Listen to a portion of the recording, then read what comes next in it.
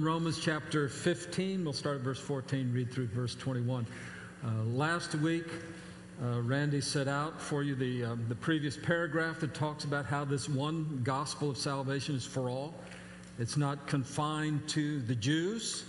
And in an odd sort of way, Paul writes the letter to Romans to say it's not just for the Gentiles. You know, it's not as though God has two ways of saving people, one for the Jew, one for the Gentile.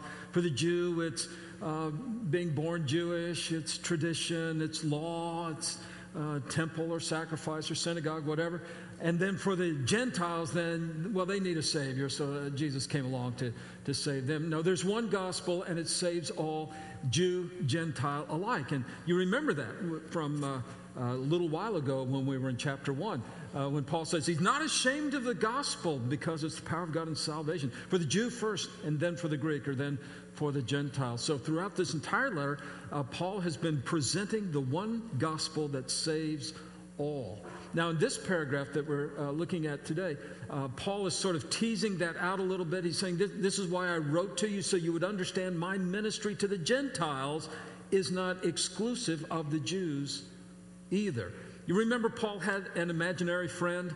Most of you do, but Paul had an imaginary friend when he was writing the letter to the Romans, and he keeps sort of dialoguing back and forth.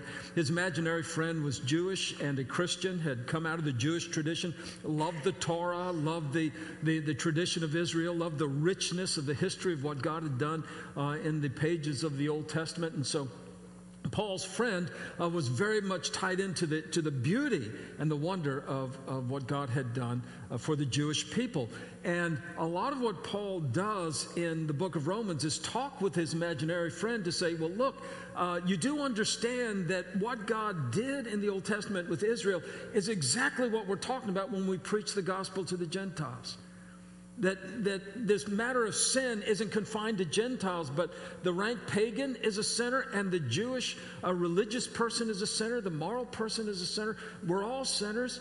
And then he quotes scripture for that in the front part of chapter 3, that there's none righteous, no, not one. He says, but in response to that, to the sinfulness of man, both Jew and Gentile, God sent his Son, Jesus Christ, to reveal his righteousness. And now we're saved by grace, entirely by grace, and that's appropriated by faith. And so Paul has been writing all that to sort of help his Jewish friends who are Christians to understand that Paul hasn't in his ministry gone off on a tangent.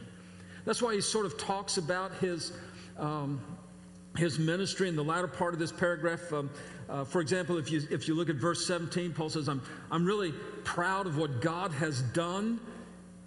I'm proud of what God has done in my ministry to reach Gentiles. He says in 18, I won't speak of anything else, but I'm going to talk about what Christ has done in me to win the Gentiles with powerful signs and wonders, with the power of the Holy Spirit working out in my life. And so he says, and that's why I start in Jerusalem, but I'm going out throughout the world, and I'm preaching, but I'm preaching in order that Gentiles would believe. Certainly a lot of Jews came along for the ride and were saved as well. But he said, my ministry was for those Gentiles. And so he says, that's why I've written this thing. That's why I wrote you a reminder of what the gospel is all about. That's why I'm doing all these things. So our focal point really in many ways this morning will be in verse 15, where Paul says, I've written to you very boldly by way of reminder. I've written to you to remind you what the gospel is all about, so that whether you're Jewish or whether you're Christian, you see the oneness of God's grace for all who will believe. And then he goes on to talk about that his ministry was primarily to Gentiles, but it was not exclusive. It wasn't a plan B and there was a plan A. No, it was just all one salvation plan of God's grace. So that's what we'll be looking at a little bit later on, is the way God reminds them of the gospel so that they would understand that, okay? So let's look at verse 14, start reading there, and read through verse 21. I myself am satisfied about you, my brothers, that you yourselves are full of goodness and filled with all knowledge and able to instruct one another. But on some points I have written to you very boldly by way of reminder, because of the grace given to me by God, to be a minister of Christ Jesus to the Gentiles in the priestly service of the gospel of God, so that the offering of the Gentiles may be acceptable, sanctified by the Holy Spirit. In Christ Jesus, then, I have reason to be proud of my work for God. For I will not venture to speak of anything except what Christ has accomplished through me to bring the Gentiles to obedience by word and deed, by the power of signs and wonders, by the power of the Spirit of God. So that from Jerusalem and all the way around to Illyricum, I have fulfilled the ministry of the gospel of Christ. And thus I make it my ambition to preach the gospel, not where Christ has already been named, lest I build on someone else's foundation. But as it is written, those who have never been told of him will see, and those who have never heard will understand. Let's bow together in prayer.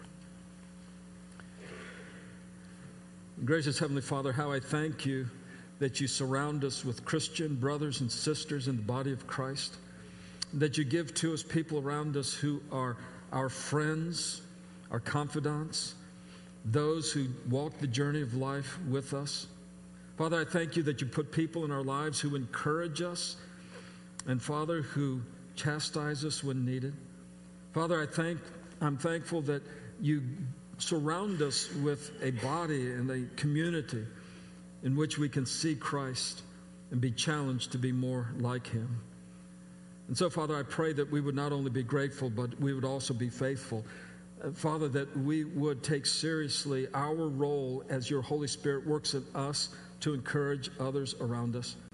That, Father, we would take seriously that you're bringing us together as one body in need of a Savior, Jesus Christ. And so, Father, I thank you for the fellowship that we have. I thank you that you provide it. Make us faithful in being useful in your hands to make us strong as one body of Christ. I pray in Jesus' name. Amen. I wonder what Jesus could have done if he had Post-it notes. I mean, he could have stuck one on Peter that said, "Slow down. Remember, Jesus is really in charge here." You know, he could have put a Post-it note on the deck beams of the boat, and it said something like, "I'm the master of the storm. Don't worry." He could have put all kinds of reminder notes in the lives of the disciples, and it would have helped. But you know, actually, when Jesus was talking to his disciples just the night before he was betrayed, one of the things he said to them was this. He said, "I'm going to send the Holy Spirit, the Comforter, and when he gets here, he's going to teach you all things, and he's going to remind you." You remember that? That's in John chapter 14, verse 26. It says the Holy Spirit will be God's reminder to you constantly. See, we all need reminders. I need reminders the older I get. And thank you for that reminder of my age. But the older I get, the more reminders I need. I mean, most of you aren't there yet, but some of you know what I'm talking about. You do the memory check every now and then, right? You try to remember a name. You can't remember the name? I'm not moving until I remember that name. Who was that? Jonathan. That was his name. I got it now. Okay. And it's sort of like a victory when you can remember names. But we need those kinds of reminders. Sometimes we need to be reminded of things we haven't forgotten, you know. Just a gentle prod that we need to do something or make a contact or whatever it is. But sometimes we're reminded of things we haven't forgotten. Sometimes we just need a reminder because we really have forgotten. Some people have a terrific gift for reminding people. They're very, very gentle at it. For example, she doesn't say, "You bum, you forgot to take out the trash." After she thinks that to herself, she says, "Oh, I may have forgotten to buy trash bags." Message heard, message received, you know, and you get up and you take care of it. I mean, there's a great gift to reminding people that way, and we need those reminders quite often. Paul was talking to a church that needed a reminder, needed to be reminded of some things. It's not like they had forgotten it, but they needed to be reminded of those things, sort of like a divine post-it note in their lives. You do know that Christians are responsible for post-it notes. We're the ones responsible for that. You do know that, don't you? Okay, I'll tell you. There was a research scientist. He was working for the Minnesota Mining and Manufacturing Corporation, 3M, and he was tasked with coming up with glue. And glue was supposed to bond things together so they don't come apart. And he came up with this glue that would stick things together, but they'd fall apart as soon as you tried to take them apart. It had no sticking power. It was the weakest glue anybody had ever invented. It was some technology called microspheres. I have no idea what microspheres are, but I saw that on the website, so it must be true. But it was based on that technology, and nobody wanted a glue that wouldn't hold things together. But it was such interesting chemistry, this research scientist would give lectures on microspheres to the people in the corporation and the microsphere community. One time a fellow researcher, also at 3M, was a member of a church choir. Now you see the connection. He's a member of a church choir, and he always wanted to mark the hymns that they were going to sing in his hymn book.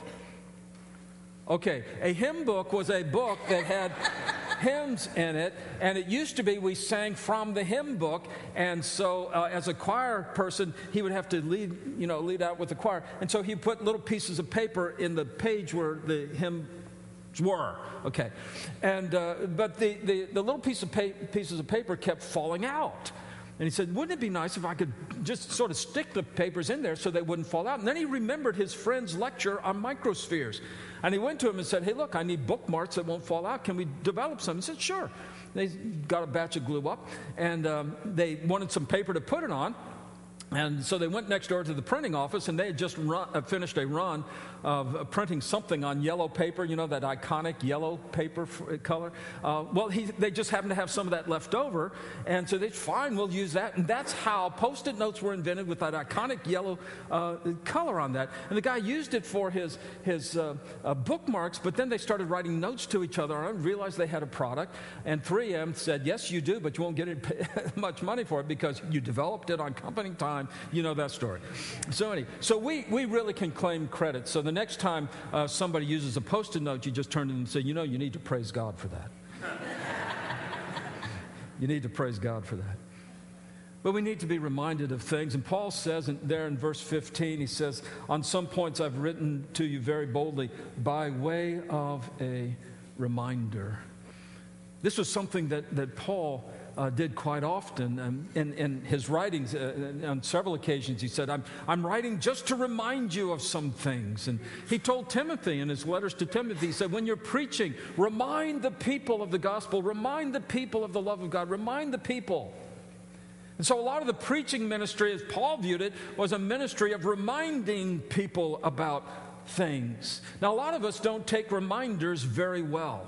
And I tried to figure that out. At first I thought, well, we resent being reminded of things we haven't forgotten to do. But that's not really true.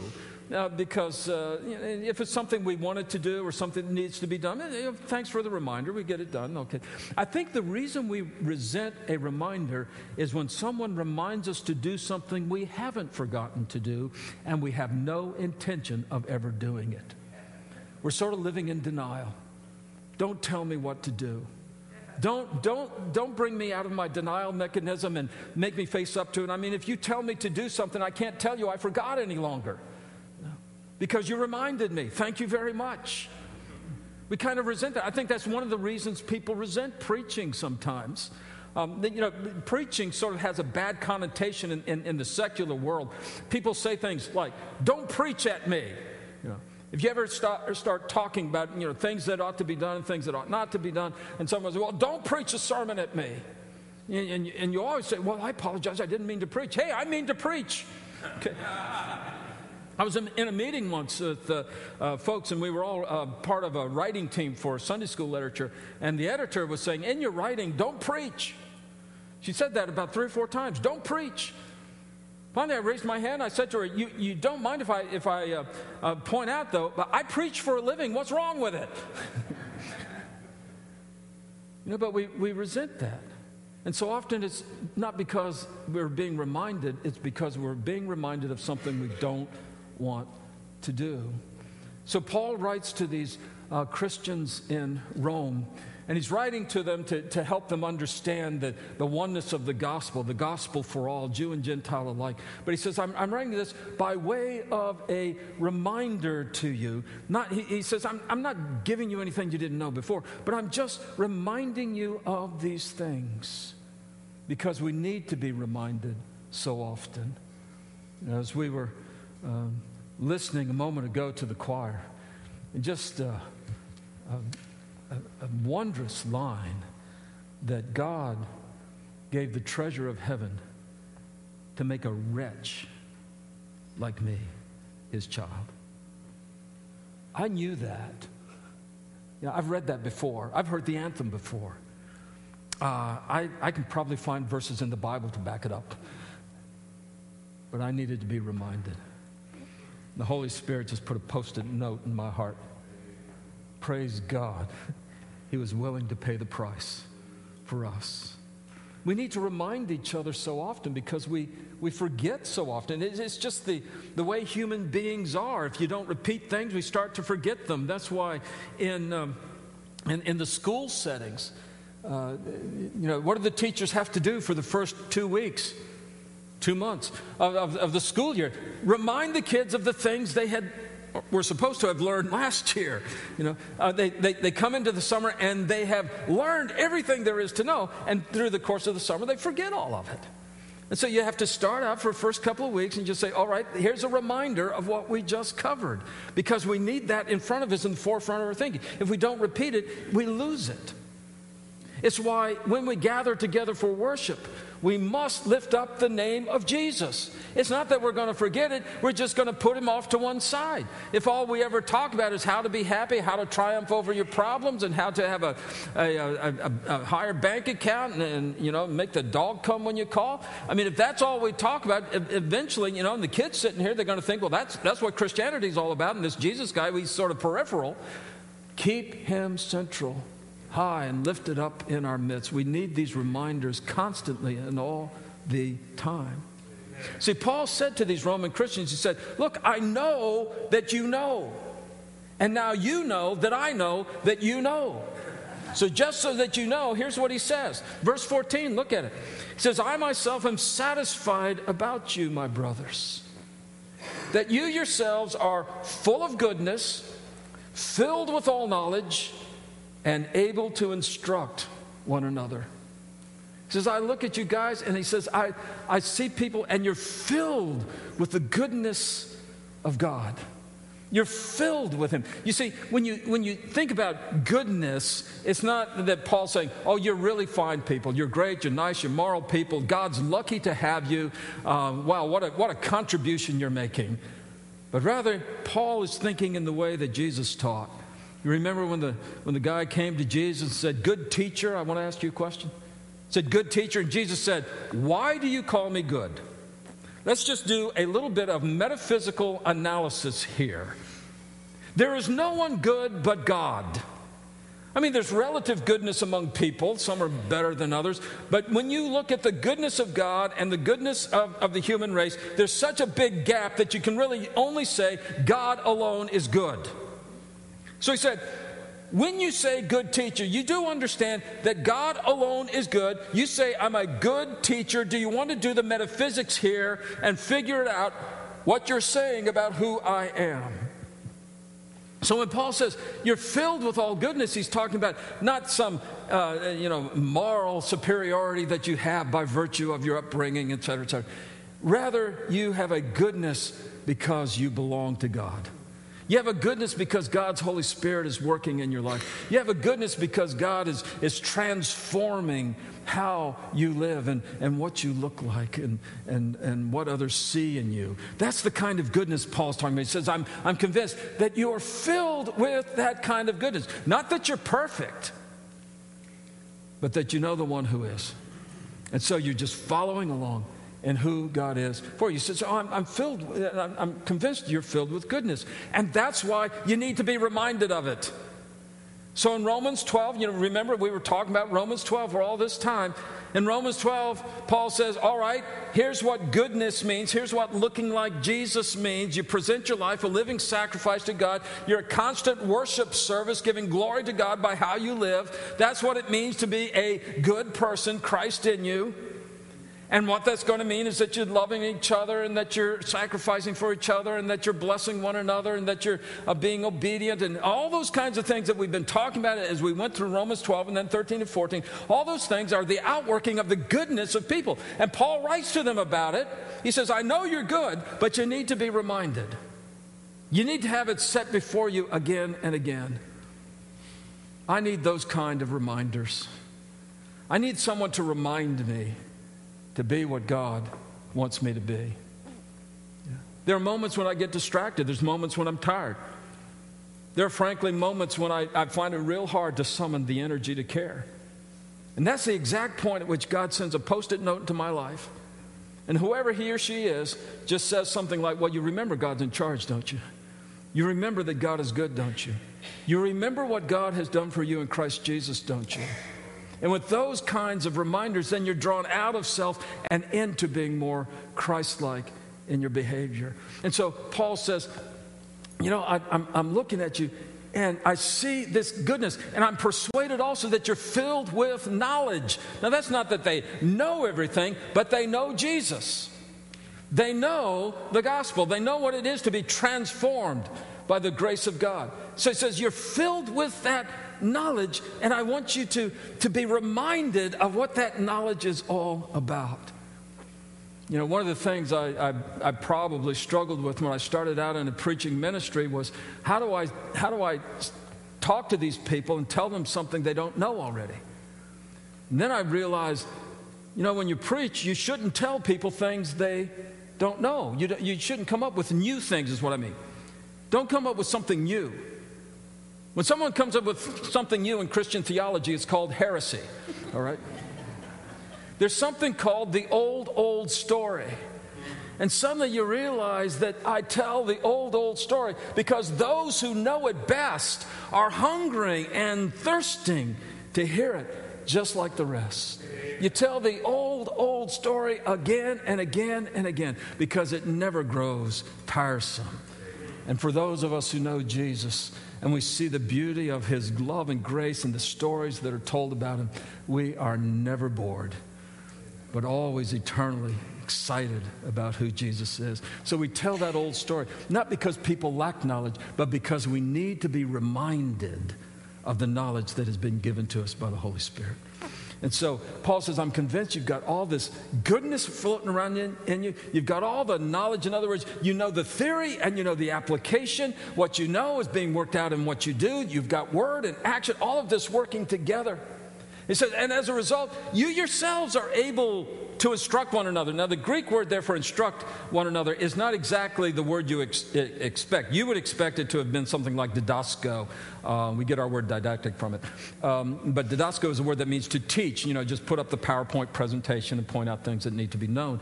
This word is nutheto, which really has the idea of getting people to understand and to think through what needs to be known and done and how to evaluate and think through things. The word counsel might be used here. You're already able to counsel one another. You're already able to sit down with a brother and sister in Christ and share with them from God's word what they need to do and how God's word applies to their life situation. He says, you're already able to do that. In essence, Paul says, I'm fully persuaded you don't need me. You already have goodness, you already have knowledge, you already have the ability to apply it and to help one another apply it. He says, so I'm convinced you're in pretty good shape. These are very fine folks. Now, Paul has never been to Rome. He doesn't know who most of the Roman Christians. He doesn't know them. He knows a few of them. But most of them he doesn't know. But he says, I've heard about you and I'm convinced, I'm persuaded you really are on track. But, this is verse 15. He says, but on some points, I've written to you very boldly to remind you.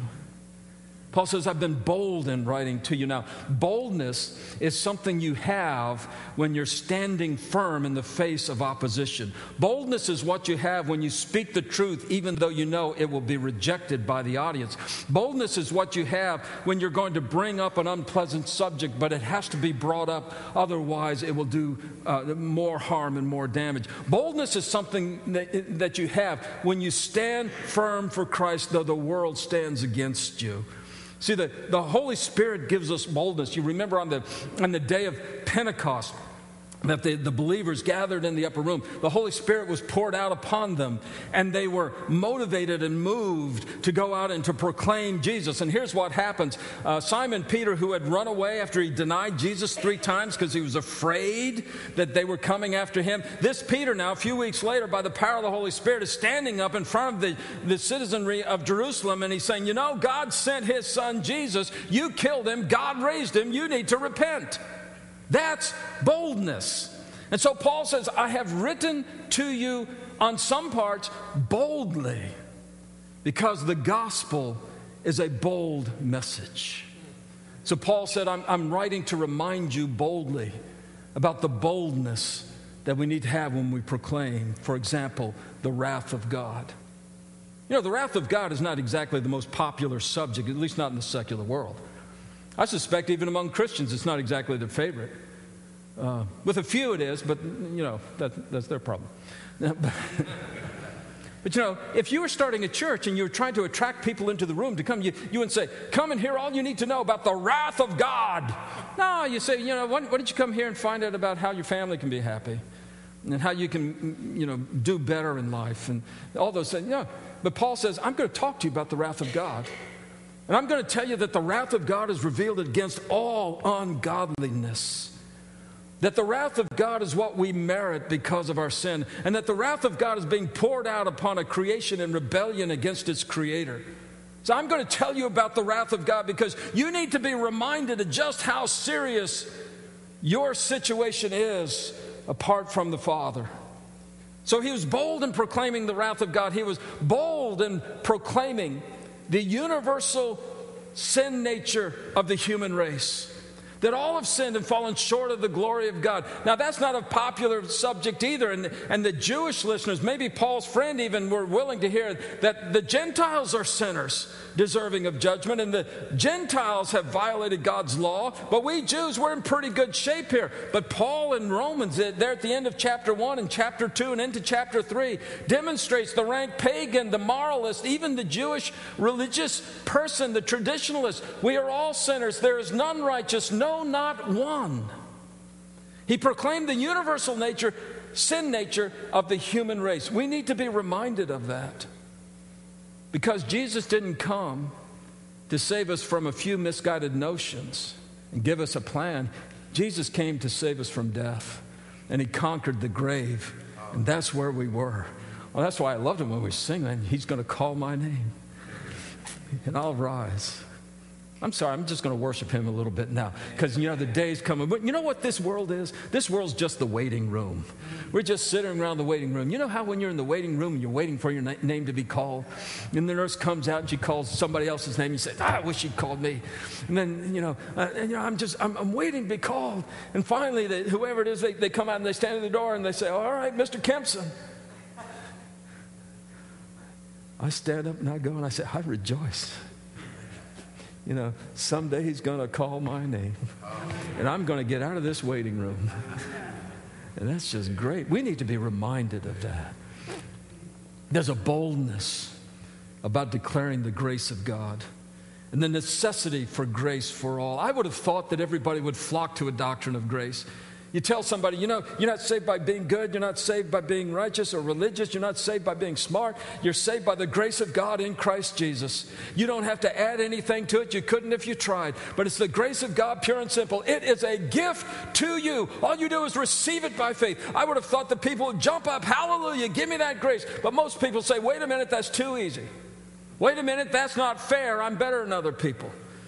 Most people, they sort of recoil from the doctrine of the pure grace of God because it upsets our sense of self-importance and self-reliance. But Paul said, I'm going to remind you boldly about the grace of God. I'm going to remind you boldly that it's accessed by faith and by faith alone. You don't add anything to it. All you do is receive it. Paul said, I'm going to tell you about the sanctifying power of the Holy Spirit. I'm going to tell you about the destiny that God gives believers to be conformed to the image of Jesus Christ. I'm going to tell you how your life needs to be changed by Jesus. Paul said, I'm going to boldly tell you that God is sovereign. He is absolute Lord. God is absolutely sovereign in all that he does and all that he decides and all that he chooses, and that his election is perfect. I'm going to tell you boldly about the gospel of Jesus Christ. He says, it's not like you didn't know these things, but you need to have them in front of your thinking. You need to have it in front of you. That's why, in a teaching ministry, I'll just give you a little insight into the background of this. But in a teaching ministry such as this, you really don't teach people by preaching a sermon on a subject. That's why I really haven't preached a sermon on the Trinity. I think I preached one years ago. But I don't preach a sermon on the Trinity. What I try to do is remind you every Sunday about the Trinity, that God is glorious, and that we worship in the glory of the Father. We come to and glorify the Father through the Son, Jesus Christ, and that's made possible by the power of the Holy Spirit working in us. I hope somewhere in your subconscious you sort of like mutter that in your sleep, because that's how it gets into us when we're constantly reminded about the truths of the gospel of Jesus Christ. And so Paul says, I've written to you just on a few things, but I've written to you boldly. I haven't pulled any punches. I want you to be reminded that this is what it means to be saved. And so I guess I want to remind you about the bold gospel of Jesus Christ, and that it's by grace alone, through faith alone, by the power of the Holy Spirit. And so this week, the next time you see a Post-it note, and I think you probably will, there's over 200 different kinds of Post-it notes that 3M manufactures. I know this, I looked it up. You don't need to Google it. But the next time you see a Post-it note, just say, look what God has done. He's reminded me that Jesus is Lord of my life. He's reminded me that grace constrains me. He's reminded me that I'm a child of God and that his love is flowing through me. He's reminded me that sin is anathema and that righteousness glorifies the Father. The next time you see a Post-it note, just glorify God for a moment as he reminds you of who he is and how important he is. If you don't see a Post-it note, go buy one. Ask me, I'll give you one. Now look, I don't think I've told you anything you don't know. I just thought you needed to be reminded. Let's bow together in prayer. And Father in heaven, I just pray that your Holy Spirit indeed would attend to us, that in our lives we would have the power and the wisdom and the courage to live for Jesus. Father, that we would constantly help one another and remind one another to be surrendered, to be conformed to the image of Christ. Father, that you would just work in a mighty and powerful way in our lives. Pray for the folks in this room. Just thank and praise you for them, each and every one. Ask your Holy Spirit to work in the heart as you know is needed, as you would awaken each one to the power and the boldness of the gospel of Christ. Father, I pray this in Jesus' name. Amen.